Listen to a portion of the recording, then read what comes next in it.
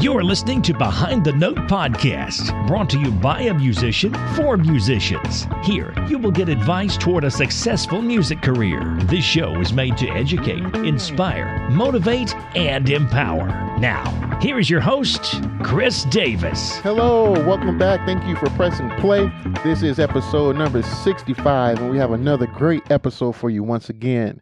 Now, if this is your first time, welcome still. This is where we talk about advice for a successful music career, and we do that through the stories and experiences of people who have found success, and that means something different for everybody.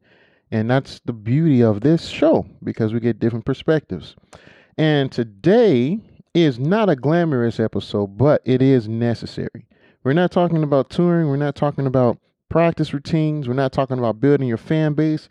All of that is here, and it's going to be more of it. But like I said, today is necessary. We're talking about taxes. And one thing I like about podcast is that as I release this, it's tax season. And after mid-April is come and gone, you can come back to this episode and listen as a reference and get help for your year, so that when tax season comes back around, you'll be in a better place, hopefully, than you were last year. The whole point is just to continue to grow as people. We want to get better with age. So with that said, I'm going to introduce our guest. But first, I want to let you know that our guest is very kind, and he said to me, if there are any more questions, because I know we didn't cover everything in this episode. So if there are any more questions, I'll be happy to come back and answer those questions. So with that being said, you can go to behindthenote.com, and in the margin, click the tab that says voicemail, and you can leave your message, and I'll actually play your voice on the show. I would love to hear from you. And yeah, so with that being said, let's get on with the show. Today's guest is a professional, experienced accountant of the last 30 years. He has worked and served in independent and corporate taxes, and today he is going to give us advice, musicians, advice on how we can be better prepared for this tax season and tax seasons of the future. Listen to the talk. I'm happy to present to you right now Mr. Clyde Smith. Hi, Clyde. Thank you so much for joining us on the show. We're glad to have you today. All right, Chris, I'm glad to be a part of the podcast. How are things going for you today? Very well. We want to have you. We're happy to have you on here to give us some tax advice for musicians. We have not had anybody on the show yet to help us in that area, so we're happy to have you. First, I want to ask you this. How did you come to be a tax professional that you are? And how did you come to be in the specific area of expertise that you're in? Well, I've been in accounting since 1988, and by being in this field for so long, I thought it would be a good idea for, part of my training was in doing individual taxes and corporate taxes. And so I figured that I would start my own practice in doing people's books and handling people's taxes about 5 years ago. So I have my own LLC. And so, of course, in the process of having my own LLC and doing individual taxes, then I've been able to gather information of how to be able to process people's taxes. I wouldn't consider myself a great expert in it, but I do know enough to be pretty dangerous, Chris. All right. That's what we need. Most musicians are self-employed. And so I wanted to ask you, what do self-employed musicians need to know? Like, what are some best practices? What should we be doing throughout the year as we're working to better prepare us for the tax season? The first step in being an independent contractor who has to have his tax information together is to, first of all, determine whether you are in this particular business to make a profit or not.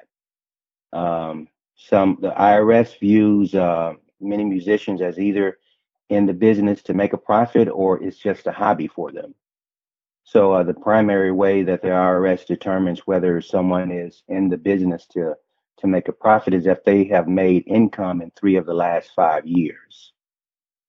So in the process of keeping track of your income and your expenses, rather your revenues and your expenses, you have to have made a profit. You can it could be if you're ever audited, it could be some serious consequences if you have not made a profit. Now, if you have not made a profit, then the IRS will consider what you're doing, your enterprise, is just a hobby.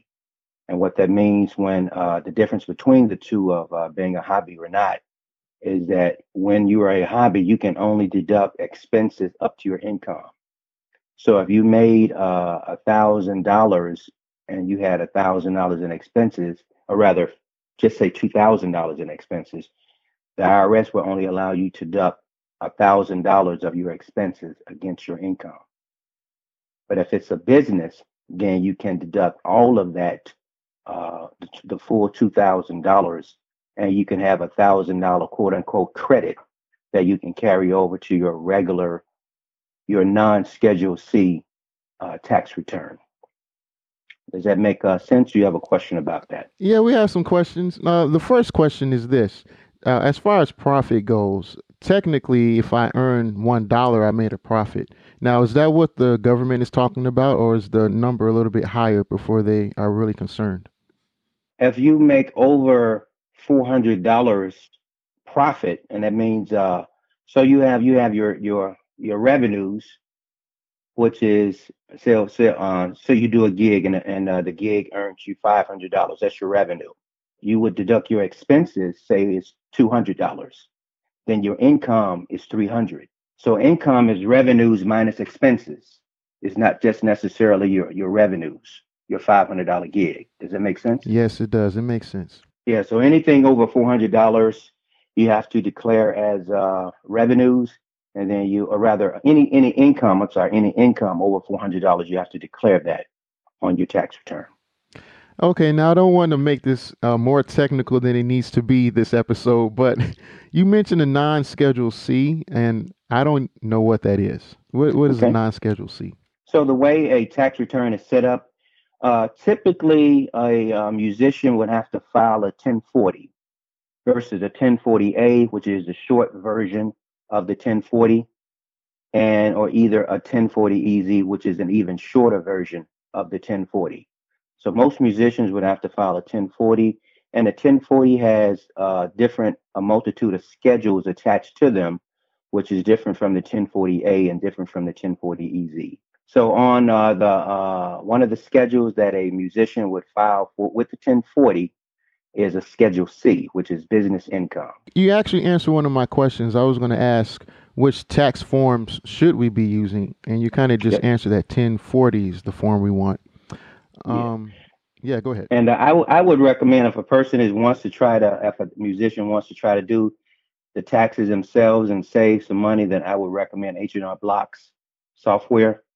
Because typically if a musician would go to somebody like myself or to an H&R Block, go into their facilities, they could pretty much spend about $400 or $500 to have everything done. But if a person is brave enough to try to do it themselves, I would recommend the H&R Block business software, which would run you probably about $100 for the software. Oh, thank you for that recommendation. And my wife and I learned that the hard way. And we paid about what you said, about I forgot now, it's been some years, but $400, $500. And ever since, we just hired a professional. It's been a lot easier for us. But so now I normally have to fill out a W-9. I think that's the right form because we do a lot of different types of jobs. But at the end of the year, that turns into a 1040. Is that correct? Is that how that works? No, it turns into a 1099. Can you kind of explain to us like which forms we should be concerned with throughout the year, and if it even matters uh, according to the job that we're doing? One of the main things I recommend for you, Chris, and any musician is to keep track of all of the income that comes into your hand, whether it be cash, whether it be income from a W-2, which is an employer, or income that comes your way from a 1099. Because all of that income needs to be declared. Now any person that represents the Lord Jesus Christ has a different responsibility than a non-Christian, that we are to render unto Caesar the things that are due Caesar, which is the taxes. And so you need to keep track of all of the income that comes your way. Now, when you fill out a W-9, that is given to a whoever you're doing the gig for, and they are in turn supposed to give you either a W-2 or well, if you fill out a W-9, you should be getting a 1099 from that quote unquote employer. Yes. And then and then on the expense side, just keep track of everything that is related to the gig that you're doing. And one thing I highly recommend that musicians do is to have a separate bank account that your income, or rather that your revenues will fall into, and that your expenses will come out of. So that whenever you're audited, you can have a better tracking mechanism that you can present to the IRS, that it is not mingled with your personal revenues and expenses. Thank you. Really good tip. So now I want to ask you this question. What are some tax deductible expenses that a musician should take advantage of? Yeah, well, one of the main things that tax professionals, or rather that our musicians need to look into, is need to be mindful of deducting continuing education. You know, whatever form that would consist of, whether you're getting coaching lessons, you know, whatever stage of development the musician is, just keep track of the expenses that are paid for that, because that is deductible. Making CDs, anything that's tied to the recording of that should be kept track of. Equipment that you may have, most of musicians' equipment can depreciate it between 5 to 7 years, or you can take a 179 deduction, which will allow you to depreciate. Say you got a set of drums and it costs $8,000. You can depreciate it in 1 year for the full $8,000, or you can spread that $8,000 over 5 years. And a musician may want to spread the $8,000 deduction over 5 years, just so that you can have some expenses to offset against revenues. I see. And what would the advantage be of putting the full 8,000 into 1 year? Yeah, the general idea for musicians and non-musicians alike is to reduce your taxable income. So say you may have a year where you had $10,000 in revenues. You can use that full $8,000 to reduce your revenue, so that you would pay less income on it. Now, the way depreciation works is not a quote unquote out of pocket expense in that year. I mean, you can say you have an $8,000 drum set, and you're financing it. So just because you're financing it over, you put it on your credit card, you eventually pay it off. You know, the credit card company will give you however long to pay it off. Depreciation expense is not necessarily something that is an out of pocket expense. It's just the fact that you own a drum set or a trumpet or whatever it may be. And the advantage of once again of getting the deduction for 1 year depends upon how much income you have to kind of offset it, so that you can reduce your taxable income. What is the difference with adjusted gross income? And well, what is adjusted gross income? It sounds like that might have something to do with what you're describing. And then how can that be to our advantage or disadvantage? Well, the adjusted gross income is your revenues minus any other kind of deductions that the government allows, whether it's let me see, for you guys, for musicians. What the big picture, the adjusted gross income is something that's tied to the 1040. You can have your musician's income, and then you may have a student loan that you're paying interest on. You can deduct that student loan interest from your overall income to bring it down to the adjusted gross income. Oh, And I there are see. many other, there are many other kinds of deductions that are tied to the 1040, not necessarily tied to the Schedule C. It's not really tied to what a musician does. That's where the adjusted gross income comes into play. Many musicians tour and travel, and that means that they're getting paid sometimes from multiple states or maybe even overseas. So I wanted to ask how we should handle getting paid from multiple states. How should we handle that, and how do we deal with that at tax time? Yeah, well, you have to keep, once again, this is where record keeping comes in handy, is because many states, like Illinois, like you live in Illinois, but you earn money in Mississippi. Many states have reciprocal rules, meaning that you won't have to pay taxes on money you earned in Mississippi and Illinois as well. So you'll get a credit for taxes that you pay to Mississippi because it's the revenue. You're going to pay taxes where the revenue was incurred. So does that mean somebody in that position would have to file in all of those states separately? Correct. Yep. So I mean, those are some of the considerations that you have to keep in mind. Once again, this is where record keeping comes in play. Uh, I've been audited by the government, and it's a big deal if you're organized. It creates problems for you and also for the government when you're disorganized.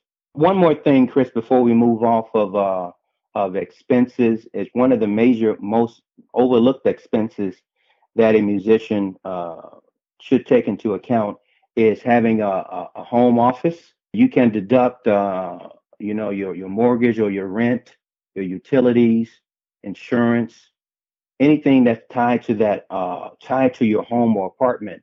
You can deduct that from your taxable income. You can reduce your taxable income.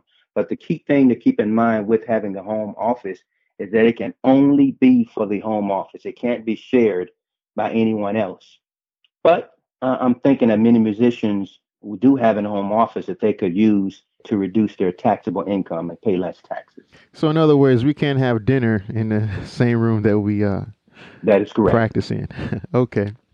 Very well. So what's the use in having a tax identification number? How important is that versus using your social security number? A tax identification number is further proof, going back to my initial suggestion of showing the government that your activities is for profit. That one of the main indicators that what you're doing is for profit is if you have a tax identification number. Okay, so then we're just again just being clear and we're being organized and we're setting certain boundaries, and so then that's just making it easy for ourselves down the road. So that's what that's all about. Absolutely, and I do understand musicians are very artistic, and they Yes. don't they really don't deal with the details of things. Yes. That's why it may be beneficial to have somebody not necessarily on your payroll, but have somebody that you can give your receipts to, that can help you to coordinate travel, just to share information with, so that another person can help musicians to be better detailed and organized in terms of the information that is needed to complete the 1040s, the Schedule Cs, and to address any audits if that would ever arise. Well, thank you for all of your help today. If someone wanted to reach out to you for your services, is there a way that they can contact you that you're willing to share? Sure, they can email me at C_Smith Jr. at sbcglobal.net, Sam Broccoli Cauliflower Global.net, or they can call me at 708-602-4018. Thank you so much for joining us on the show. We're glad to have you today. Thank you for having me. My pleasure. Take it easy, Clyde. And that's our talk with Clyde Smith. And I want to let you know, the listener, that Clyde did tell me that he's willing to answer your question. And I know that I didn't cover everything here. I forget all the time some important questions to ask. And so, yeah, I'm depending on you to go to behindthenote.com. In the margin, you can click on the voicemail tab and ask your question. And we'll continue this conversation. That's all for today. And in the next episode, we're going to talk to Mr. Austin Ellis, who competed on NBC's The Voice. We'll talk to you next episode. God bless you.